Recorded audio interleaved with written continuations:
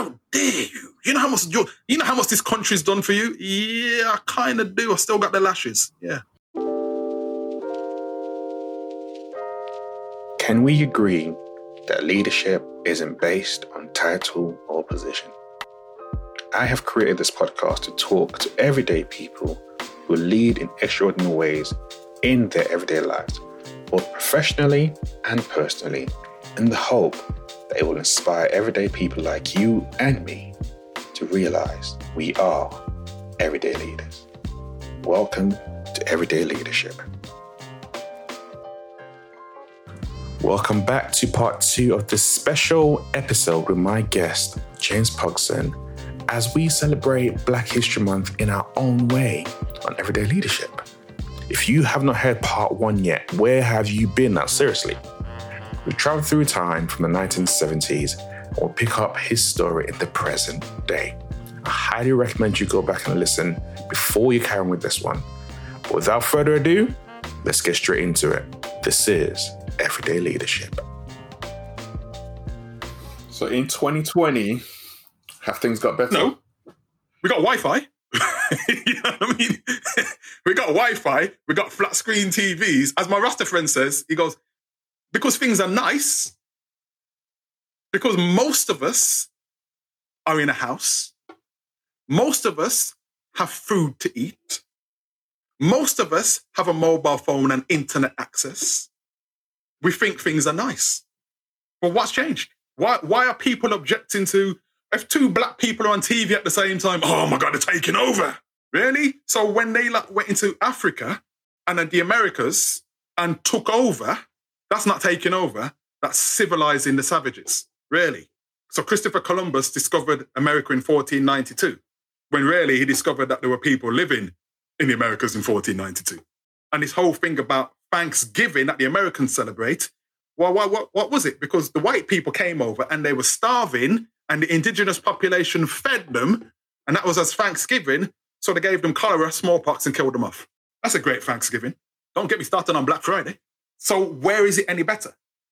Why are people objecting to the fact that statues are being taken down of slave traders? And they said, oh, they did so much for this community. My thing was, don't take the statues down. Give me a reason why they should stay up. Give me a damn good reason why the statues should stay up. Well, it depends on who's giving you the reason as well, though. Exactly. So that for me, it was like, don't take them down. Tell me why it needs to stay up. Because you're saying that he did all this. So how come you don't mention that he's a slave trader? Oh, that doesn't matter. Really? To who? That doesn't matter. Black lives don't matter, but all lives matter, but black lives don't matter. So whose narrative? The black narrative has been written by the white man. So when black people try and write the black narrative, white people get upset. Oh, why do you not have to keep talking about slavery? And I'm like, well, why do you not keep talking about that? The last time you won the World Cup was in 1966. Get over it. No, 6 years hurt. Okay. Really? Okay. But it's like, no, you don't need to talk about slavery anymore, but why are you not still talking about the Battle of Hastings 1066 and Henry VIII? Why? When wasn't all that before the transatlantic slave trade? Was it not? But we're supposed to forget about that, but remember 1066. And remember all the names of Henry VIII's wives. Which has zero bearing on anything or the reality of the world we're currently living right now. But it's like, oh, don't show diversity dancing about, the fact that they mentioned the global pandemic and how communities have had to root together. And for 8 seconds talked about George Floyd. But oh no, my children don't need to see that, even though they can download hardcore porn on their own phones. But watching diversity has traumatized them. Really? So didn't you not watch the 8 minutes and 39 seconds, was it, of George Floyd being murdered by a police officer with his hands in his pockets and his sunglasses on top of his head, looking at the camera saying, and what? What are you going to do? He's an animal. Because if it was a human, you wouldn't do that, would you? Because you're a police officer, you're a law enforcer. So my perspective is they don't see us as human. They just see us as animals that can speak. Because parrots can speak, can't they? A few years ago, didn't a dog win Britain's Got Talent? So that year, the most talented individual in Britain was a dog. 60 million population, and the most talented is a dog. A pedigree chum eating something. Britain's Got Talent is a dog we object to a black group, ironically named diversity. So people complaining about diversity on TV.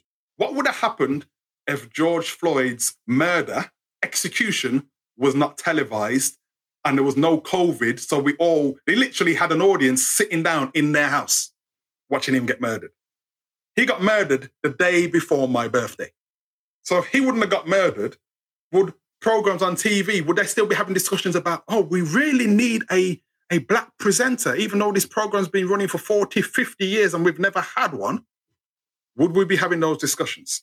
Why is it that all these people are now going, oh, wow, so this is what you lot have been talking about for years and years and years and years and years and years. We just didn't understand. Really? How much do you buy into what is currently happening right now? So let's use the BBC and their 100 million commitment to like diversity or ITV's diversity acceleration plan, for example, to see more representation in front and behind the scenes of TV production and all those kind of things. Do you buy into all of that? Or is it just window dressing?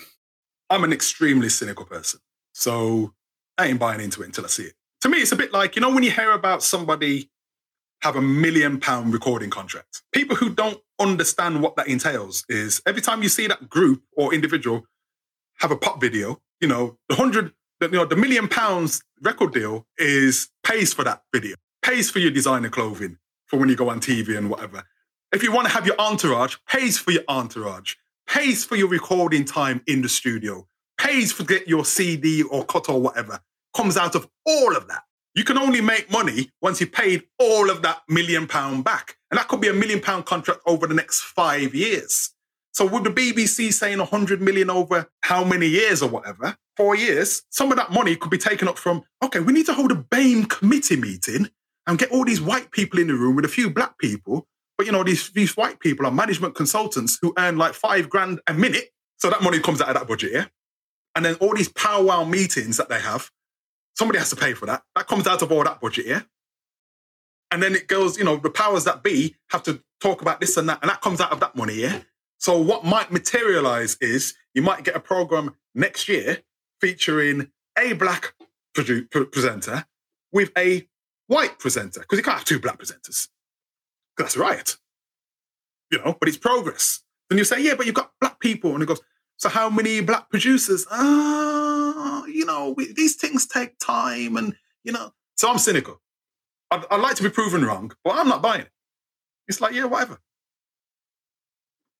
When I see it, I see it. But until then, it's just talk. Yeah, we're going to invest this and that. And I'm like, why now? What were you thinking about this on the 24th of May? Probably not. Oh, this is a great initiative. For who? But if we're British and it's the British Broadcasting Corporation, who's it for? Or should we be grateful that there's two black dancers on Strictly Come Dancing? Ironically, both from South Africa. So there's not black British. I'm not to say that there shouldn't be. I'm more power for them. I think they're cool. But, it's like, oh, but they're foreign. But they're nice foreign. Because if you get black people who were born here or are British, oh my gosh, no, but they're the nice South Africans. They're lovely. And they just stick to dancing. They're not talking about this Black Lives Matter because all lives matter. They're the nice ones. We're the out of order ones. How dare you? You know how much this country's done for you? Yeah, I kind of do. I still got the lashes. Yeah. What do you want to see happen? What, in this country? This country. I want to see the Black Broadcasting Corporation, man. You know what I mean? It's like, I want to start having to pay my TV license to watch. Because there's the thing as well. As black people, because like I said, I grew up in the 70s. So I was watching, you see pure white people all the time. I grew up watching the Generation Game with Bruce Forsyth, watching the Two Ronnies, all of that. Pure white people. But if it was funny, it was funny. If it was entertaining, it was entertaining. If a black person came on TV, boy, everybody crowds around the TV because it's one of us. But we didn't boycott the BBC because there were no black people on it. So why now people want to boycott the BBC or the ITV because black people are on it? Yet apparently there's no racism in this country. So for me, it's kind of like, okay, let's do our own thing. Then when we do our own thing, oh, you lot are being racist. What? So when we hold our own party, we're being racist. When we try and join your party, you're not allowing us in because we're disruptors and we're a bit aggressive. Because, you know, two black men in a room full of 100 white people, yeah, we'd win the fight, wouldn't we? Apparently, we're all Luke Cage, aren't we? Having said that, we're not bulletproof, which we've been proven time and time again that we're not bulletproof. Because if we were bulletproof, or if police thought we were bulletproof, they wouldn't shoot at us. So they know we're not bulletproof, and in their minds, but they're not human either. Yeah. So they're game. They're fair game. But like I said, I'm cynical. So I'm old school. So as much as I'd like to have this approach to say, oh, you know, things are getting better, and, you know, it's a different world now. It's the same world. They're looking for life on Mars, but they don't think that we're human here, which is why they're looking for life on Mars. Because there's got to be an alternative to these black people, right? So like I said, I'm cynical. You're a 90s boy. I'm a 70s boy. So please tell me that I'm chatting foolishness. Please tell me that, James, man, you've been on lockdown too long, man. You got lockdown syndrome, man. It's just different, man. It's different. Everything's going to be nice. I hope it is, but I'm cynical. I can't see it. I wish I could. You tell me. I think all I can say is with the change in technology, we're having more conversations now than we did before. And you're learning and hearing more about people's experiences now than you did before. Yeah. And there are people who are intentionally fighting, like that's part of what I do, like all you or other people talking about it, intentionally fighting, using their voice, using their skill sets to drive change forward. So for me, that is progress, because before, especially when I look back in history, it will be a collective of people, as the Black Panthers, for example, a collective of specific group who are intentional about driving the cause around racism, but everyone else is just on the periphery. But how nowadays, it's actually, you do have a platform, you have a voice, you can speak up, you can kind of use it. So everyone's kind of doing that. And with the next generation actually coming up with, their generation is completely connected. So for them, it's more normalized to have diversity than it is my generation or your generation. So for them, they're actually demanding it as well. So I see that coming up. I'm like, all right, there is that change coming through. But at the same time, I'm still operating in spaces where I'm the only one there in 200, 300, 400 people. We're still seeing the foolishness we're seeing with Argos, even that diversity complaints, for example. So that one's got 21,000 complaints now. When the BBC said the N-word on TV, they had 18,000. Yes. Can you see how mad and crazy that really, really is? Yeah. And that's the ridiculousness that you're dealing with. So it's combating the overtness and covertness that's out there while trying to stay sane, trying to keep your mental health in check, trying to still provide and do what you need to do, trying to make a change. It's a lot. It can be tiring and it can be draining sometimes. Yeah. I mean, I'm a storyteller. Fundamentally, I'm a storyteller. So whether it's in the business world as a copywriter, writing sales and marketing literature, it's still looking at your business narrative. I've been having conversations with Black men of my generation. And we're talking about from a mental health perspective. And we talk about, I remember as a kid hearing about men having a midlife crisis. And then if you look at how they described a midlife crisis, was, the man who swaps the family estate for a Porsche, who wears leather trousers, might have been married for like 30, 40 years, and then ends up with a leggy 21-year-old blonde. That don't sound like no black man to me.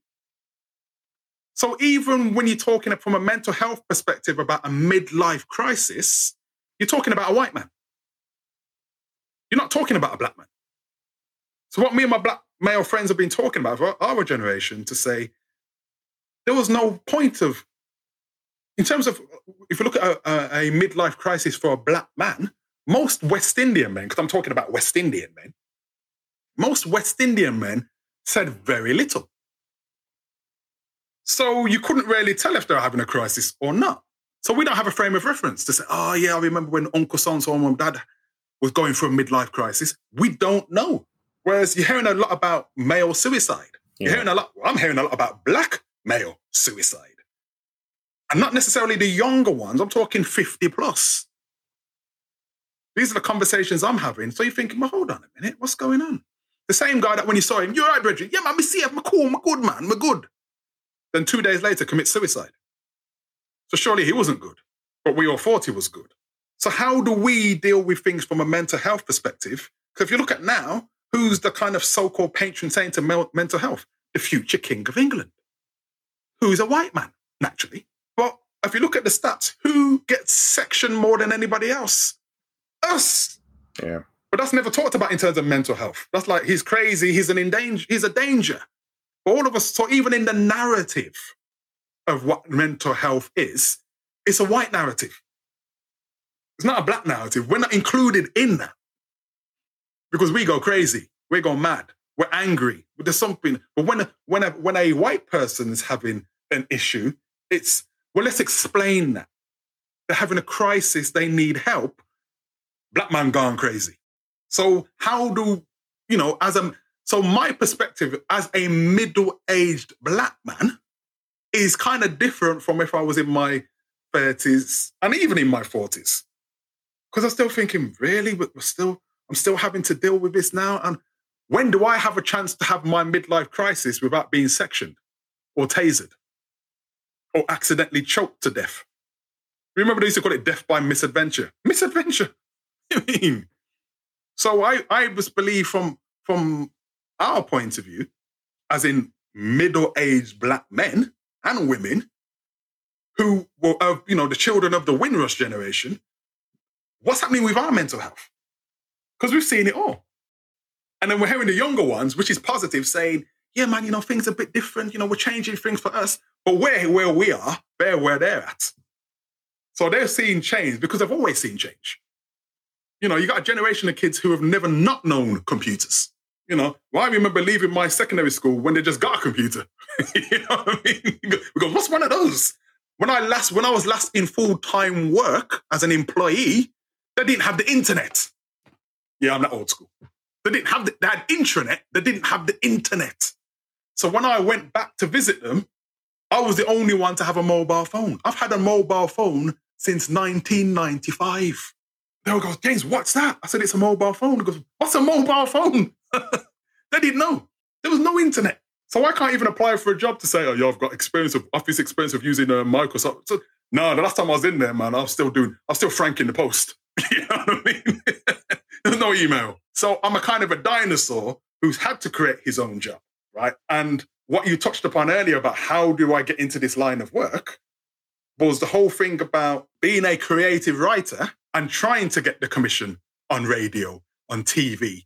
And how it works is, you either if you get told no, which I did often, you never see the person or hear from the person who told you no. It's a gatekeeper that tells you no. And how I made the switch from being just pure creative writing to copywriting was simply the fact that I was going for a radio commission. And my dad had not long been diagnosed with terminal cancer. So I thought to myself, what if I get this commission, my dad can hear my radio play before he dies. And that became my focus. And I got through to the final stages. It got sent to London. Now, remember, I was coming home and I got a phone call from my Birmingham producer. She said, James, are you able to talk? I said, yeah, I'm talking. She goes, just heard from London about your play. I said, great. She said, they said no. I said, okay, what's the reason? They don't give a reason. So I said, okay, thank you. Got in my house, Bex. I said, right, that's it, done. Finished with this writing, done, over, done. My dad's dying, I wanted to do this, done. So that night I went to bed angry. I thought, right, this writing thing is going nowhere for me anymore. Finish with it. Woke up the next day. You got to be who you are. So I heard this inner voice saying, well, James, you're a writer. You're good at writing. Everybody tells you. Even the producers at the BBC say, James, you're brilliant. You're this and that. I know I'm good. So I sat down and I thought, okay, writing is what I do. I'm a storyteller.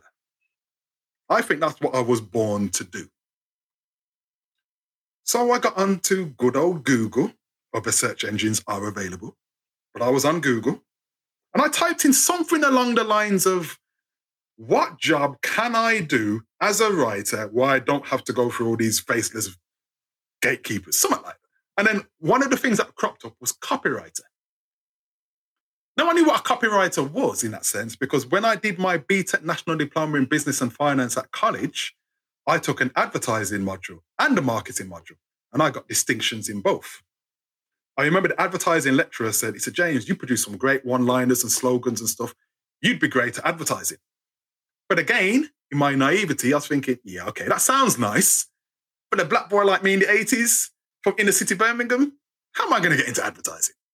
So I'd kind of put that to one side until Googling and saw copywriter come up. And I thought, clicked on it. I thought, what does a copywriter do? Then I read what a copywriter does, and I said, I've done that in work. I've done that in work. I've done that in work. I've done that creatively. I'm a copywriter. But I didn't tell any of my friends or family. So I literally put myself out there in a business arena. And I remember afterwards, one of my friends said to me, James, how did you know you were a copywriter? And I answered, when I got my first check. Because up to that point, I thought I was a copywriter. And then when my client paid, he goes, no, James, you are a copywriter. But I knew if I would have told people, especially in the arts, they would have said, oh, James, man, don't do that. Or if I were you, I wouldn't do that. Well, my answer is, well, if you were me, you would do it because you'd be me. And so I found working for myself, because, you know, as an employee, if you're an employee and you're a black employee. You have to kind of, to a certain degree, you have to take the flak. If your boss is being racist with these microaggressions, whatever the hell that is, you kind of have to take it. Even though you want to thump him down, you're going to lose your job. You're probably going to get arrested. You're probably going to get a Rodney King beating before you get arrested. Whereas when you work for yourself, you have to think to yourself, okay, I've got the skills, I've got the ability, but I'm a black man. How am I going to sell the sizzle, which is my skills and ability, not the sausage, which is me as a 6-foot black man? So I thought, I'm up to this challenge. I can do this. Because you know as well as I do, when you're an employee, your role is fairly rigid. But they'll slap things in the miscellaneous section like, James, yeah, miscellaneous. Yeah, you've got to make tea for like 22 people in the committee because that's on the miscellaneous, even though you're going to be the only person in there who's black. So I'm like Benson, you know what I mean, bringing in the tray. You know, whereas when you're working for yourself, there's no excuse. You're not saying, oh, my white boss is making me do this or the hierarchy is making me do this. It's like, I'm here representing as me. And you got to think to yourself, what is it I'm bringing to the table that's not going to overshadow my blackness, but they're going to look at what benefits I provide as opposed to seeing a black man who's here to intimidate us. So I remember I joined a business over breakfast committee meeting. So basically what used to happen on a Monday morning at 7:00, this sounds a bit seedy, but it's not. Monday morning at 7:00, we'd all meet in a hotel, dressed in suits. And in this particular meeting, what they did was they said, you have 60 seconds to introduce yourself. So tell people what you do and what type of business you're looking for. And I was contacted because it says, oh, we don't have a copywriter. And you're allowed to come as a guest twice. And then you have to join only if there's one of a kind in your group. So if there was already a copywriter as a member in that group, I could not join that group. I could come as a member twice, but I could not join. Same if you could only be one accountant, one web designer, etc., etc. So my first meeting I walk in, there's 49 people in the room. One of a black guy who turns out was my cousin, who I didn't know. Because you know how they say, you must all know each other. Turns out I did. You actually did. Yeah, but I didn't at the time. So only when we got talking, it's like, oh, okay. So I'm walking in there, so I'm seeing 49 other people, one black guy. And everybody orders their breakfast. And what I found was interesting is everybody's getting breakfast at different times, but the meeting's already started. So they're going around the room. I think they went clockwise. So I worked out, I thought, okay, I've got about 15, 20 people before they come to me. So you get the first couple of people saying, hi, my name is so-and-so, and this, and no one's listening. Because they're either eating the breakfast, ordering the breakfast, or thinking what they are going to say. So I'm watching all this thinking, no one's listening. But everybody in here does something different. So I came up with a cunning plan. Bearing in mind, 60 seconds. So when it came to me, because everybody's got to stand up to talk. So it came to me, I stood up and I paused. So people are hearing the pause thinking, why isn't somebody talking? So they all look up now.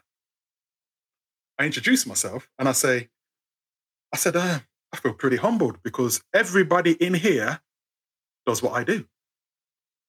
And they went, whoa, how can everybody in here does what he does when we all do something different? So I got their attention.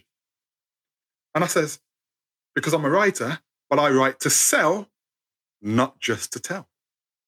I got business on my very first day. Why? Because I know how to tell a damn good story. Wow. And that all came out of you stepping out for yourself and actually making a lane for yourself because you didn't want to stay in that system. I wanted to be in a position that if somebody's going to say yes or somebody's going to say no, they're going to say it to my face. Not hide behind an organization. And that's where it came from. Again, emotional. It came from an emotion. What do I want? I want to be able to put my writing down for somebody to say, yes, James, I'll pay for that. No, James, I won't pay for it. Yes, James, I accept that. No, James, I won't accept it. That's where it came from. What caused you to keep on going and not give up? Because that's the other way that people can tend to go sometimes. They'll be like, oh, I got rejected again. I'm just going to pack it in and go do something else. Because I was going to say, I don't believe I can do anything else. Yes, I can. I believe there are not many things I'm exceptional at. I am exceptional, in my opinion, at writing and speaking. Because my dad used to say, there are things you can do, doesn't mean you should do them. You know, when it comes to drawing and DIY, I'm a great writer. Which tells you I can't do DIY. You know what I mean? But I think you gotta know yourself. You know, you've got to know yourself, your strengths and your weaknesses, but know your purpose. You know, my purpose is to tell story. And the stories that I tell, you don't need a PhD to understand them. Whether it's my posts on LinkedIn, if I'm writing sales and marketing literature. Because here's the thing for me. Going back to LinkedIn, imagine if you've written a post on LinkedIn and your explanation to your post is longer than your actual post, then there's something wrong with your post. Gotta be. Because if you're having to say to people, yeah, what I meant was, what I was trying to say was, so why didn't you say it? Whereas with mine, you get it. You don't have to like it, you get it. Mm-hmm. Because I see how many people click on it and I see how many reactions I get. You know, the clicks on outweigh the reactions. And that's fine. Because if you didn't like it, you know why you didn't like it. If you did like it, you know why you did like it. There's none of this, I didn't quite understand where he was coming from. You know where I'm coming from. And I've sat through too many meetings where people have gone on and on and on, and you don't know what they're talking about, but it sounds good to them. So they're communicating to impress, not to express. I communicate to express. Now, if you find it impressive, cool. You don't have to agree, but if you don't understand, then there's something wrong with my communication, not you. And that's what I used to say to my clients when it comes to their copy, because they're saying, I know my business, so what is it that you do? And they tell me A. I say, what is it your customers say you do? They tell me B. So I say, tell me what you do again. They tell me C. So what do your customers say you do again? They tell me B. So I said, there's no consistency in what you say you do. But Sir James Dyson, inventor of the Dyson Hoover, said, you can only sell what people buy. So I say to my clients, so why aren't you selling what people are buying? Yeah, but James, this is what I want to say. Well, that's cool. Are you buying your products and services? No, but this is what I want to say. What about what people want to hear? I don't care what they want to hear. So why are you trying to sell to them? Oh, you're confusing me with your black skin and your common sense. Oh!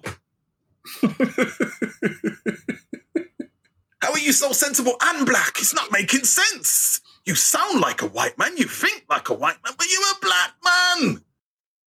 That's why I used to get the resistance. It's like, yeah, James, I hear what you're saying. It's making a lot of sense. But if I say what I really want to say, that's going to sound racist. So let's go with what I'm doing that's costing me money in the first place. But you're making a lot of sense. But I keep seeing your black skin and it's not a tan. Have you ever had someone in your line of work out and out just call you out and just say, like, you know what, your blackness is a problem? Not so blatantly, no.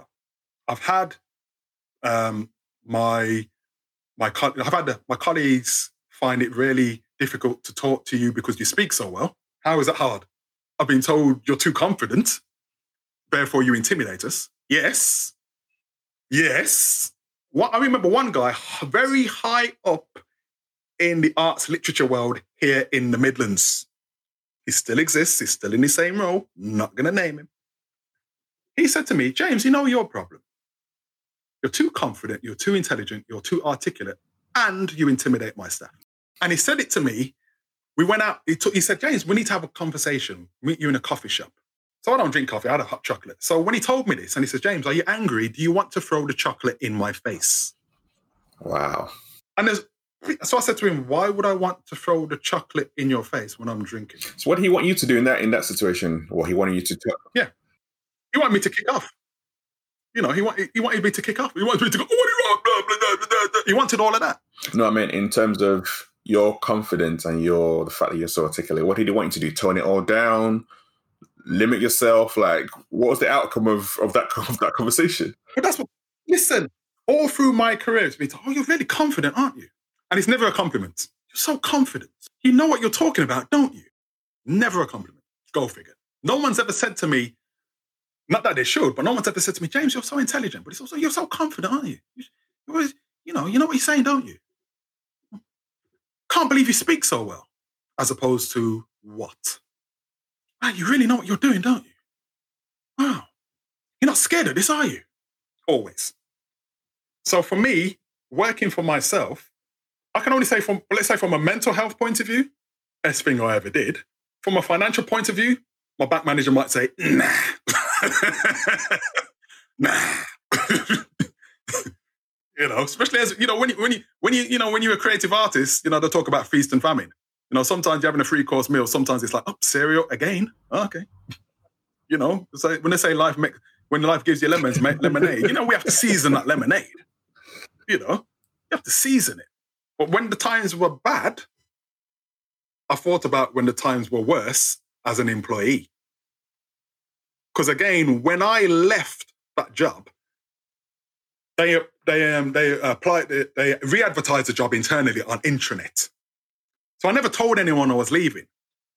So when my job flashed up on the screen, because it tells, you know, it tells you the salary. I remember, because I was an admin officer. I was the only male admin officer out of 5 of us. And the women all turned around, and one of them got out of a seat and said, goes, James, is that all you're on? I said, what do you mean? She goes, is that all the money you're on?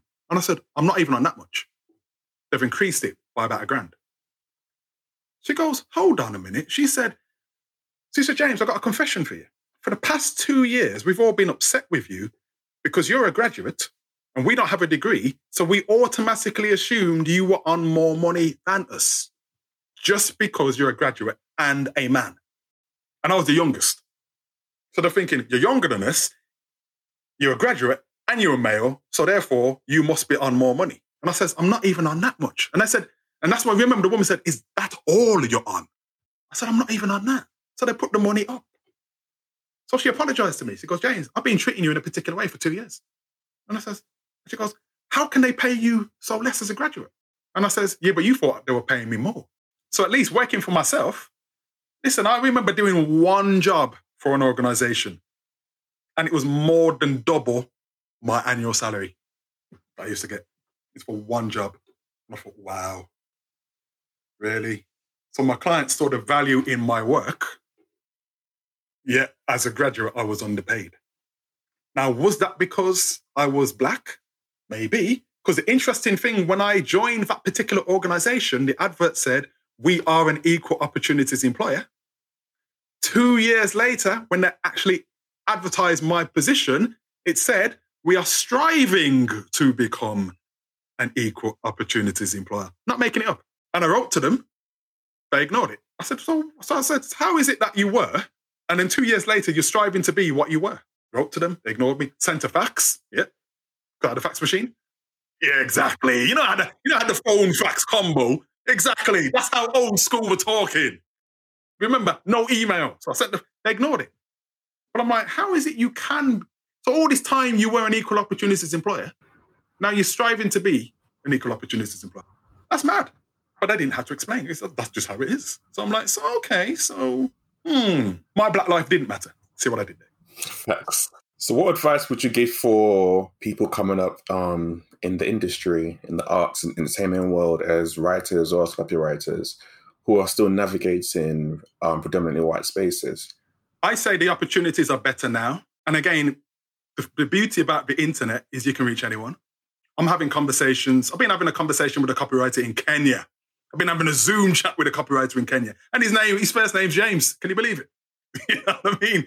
Whereas 10 years ago, no. So I would say, do it. If it's what you want to do it. I don't see a problem. That's probably not correct. Because I'm of a different generation, I would not dissuade a black man or woman from going into the industry to work in a predominantly white environment. Because that's not for me to say. If they said, James, what's your experience?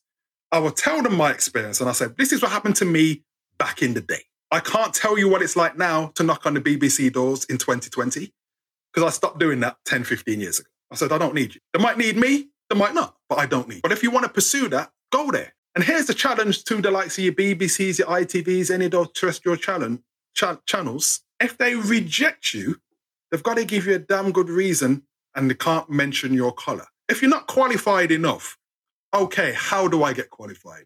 If you don't have enough experience, where do I get enough experience? When we were kids growing up, our parents used to say to us, if you get turned down for a job because you can't read and write, you can do something about that. But if you get turned down for a job because of the colour of your skin, that's discrimination. And there are laws about discrimination. Whether the laws are enforced is a different ballgame. But nowadays, you got generation, I don't know, is it generation Y? No, I don't know. Z. You see that? I don't know. Z.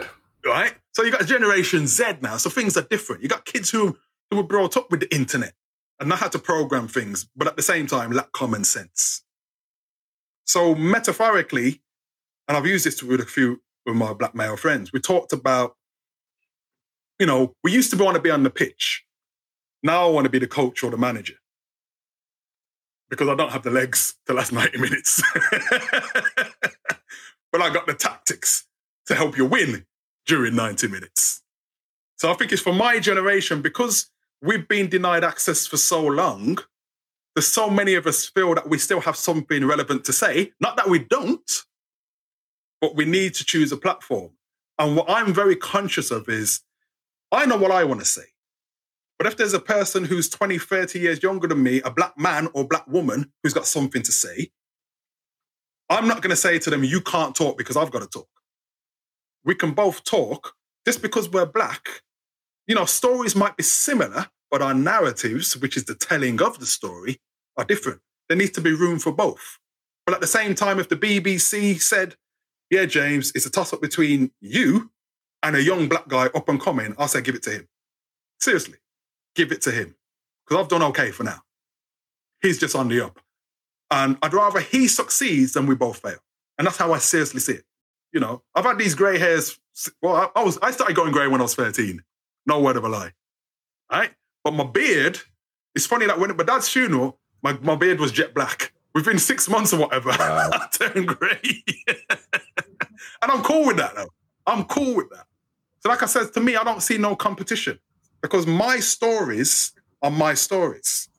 Their stories, fiction or non-fiction, are their stories.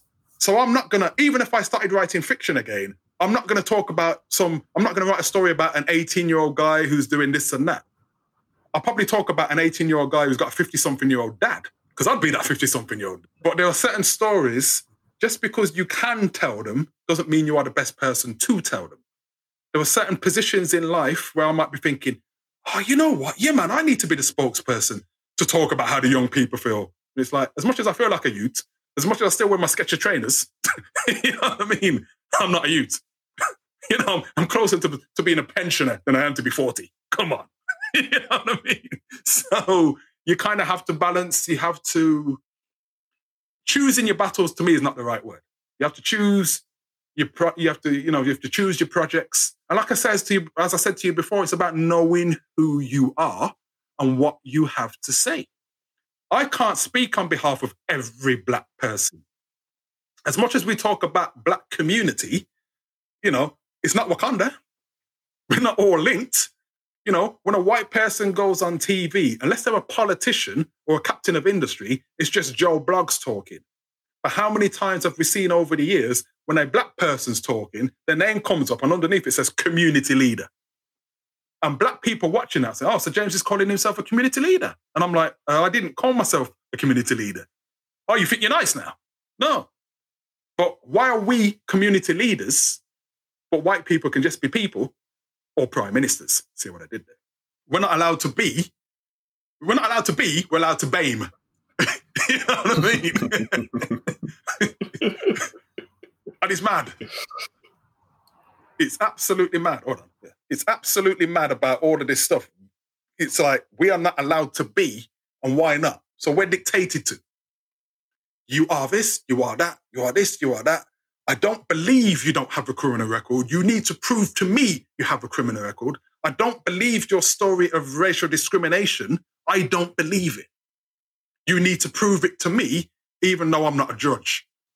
I'm just an ordinary member of the public. I don't believe you. I don't, why do you have to wear a Black Lives Matter necklace on Britain's Got Talent? You're offending my eyesight. Why do you have to do this dance? Why do you have to be political?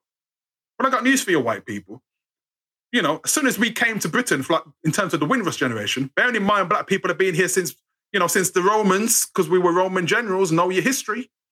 But if you're talking about the Windrush generation, the fact that when we landed here, you lot see that as a political act anyway. But you know what you don't see as being political? Colonization. Funny that's not political, but it is. But no. We were just, because you lot were just savages and childlike, and we had to enslave you. We had to. I mean, what, for the sugar, for the tobacco, for the cotton? No, we did it for you. Okay, so even though you came to Africa with your Christianity and found out the Ethiopians had Christianity centuries before you lot did, okay, it's like that, is it? That's why I says for me, I can explain things through stories. I'll leave, there's intellectuals who want to do things on that level. But again, from my copywriting and marketing point of view, you aim for the heart, not the head. That's why there's a reason why most law enforcement is trained to aim for the body. Because the head is it's a small target. And then when we see in fiction, the elite assassins, what do? Double tap to the head. Because they're elite. But the body mass, so I aim for the body. So with my stuff, it either makes you laugh, it makes you think, or it makes you feel. You don't have to sit down to say, in order to decipher what James has said, I need to get a PhD. Because nobody needs to get a PhD in order to take crack cocaine or smoke tobacco. And both of them do you no medical good. So logically, there's no reason to take tobacco or Class A drugs. But both are $1 million industries. Billion. So you don't need them. You want them. So what is it that people want? My dad said to me, there are things you want that you don't need, and there are things you need that you don't want. So whenever I'm talking to people, whether it's clients or family or friends, the primary question is, what do you want? And for a lot of people, it's a hard answer. What do you want?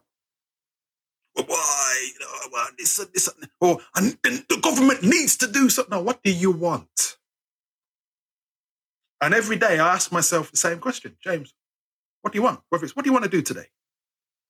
What do you want the outcome of this podcast to be? What do you want to do this? If you're doing a LinkedIn post, what do you want it to be? If you're having a Zoom conversation, what do you want?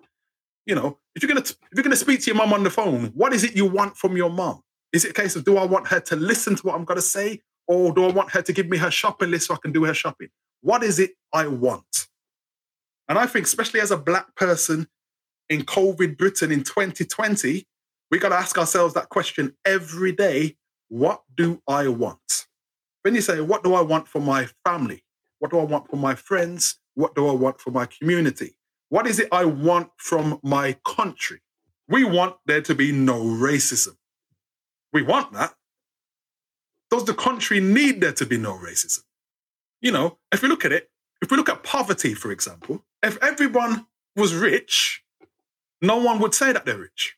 Because if you've got $1 million and I've got $1 million, I can't brag about my $1 million. You go, "So James, what are you saying? I got $1 million. We've just got." But you need poor people to have rich people, because otherwise you can't call yourself rich. It's all systematic, isn't it? Yeah.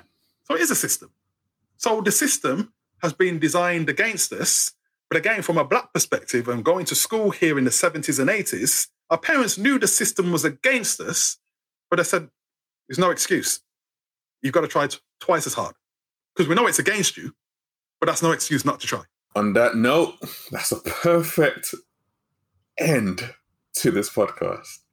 There is no excuse but to try, regardless of what the system has been created, which is going to be hard and difficult to navigate, as James has clearly, beautifully articulated throughout this podcast.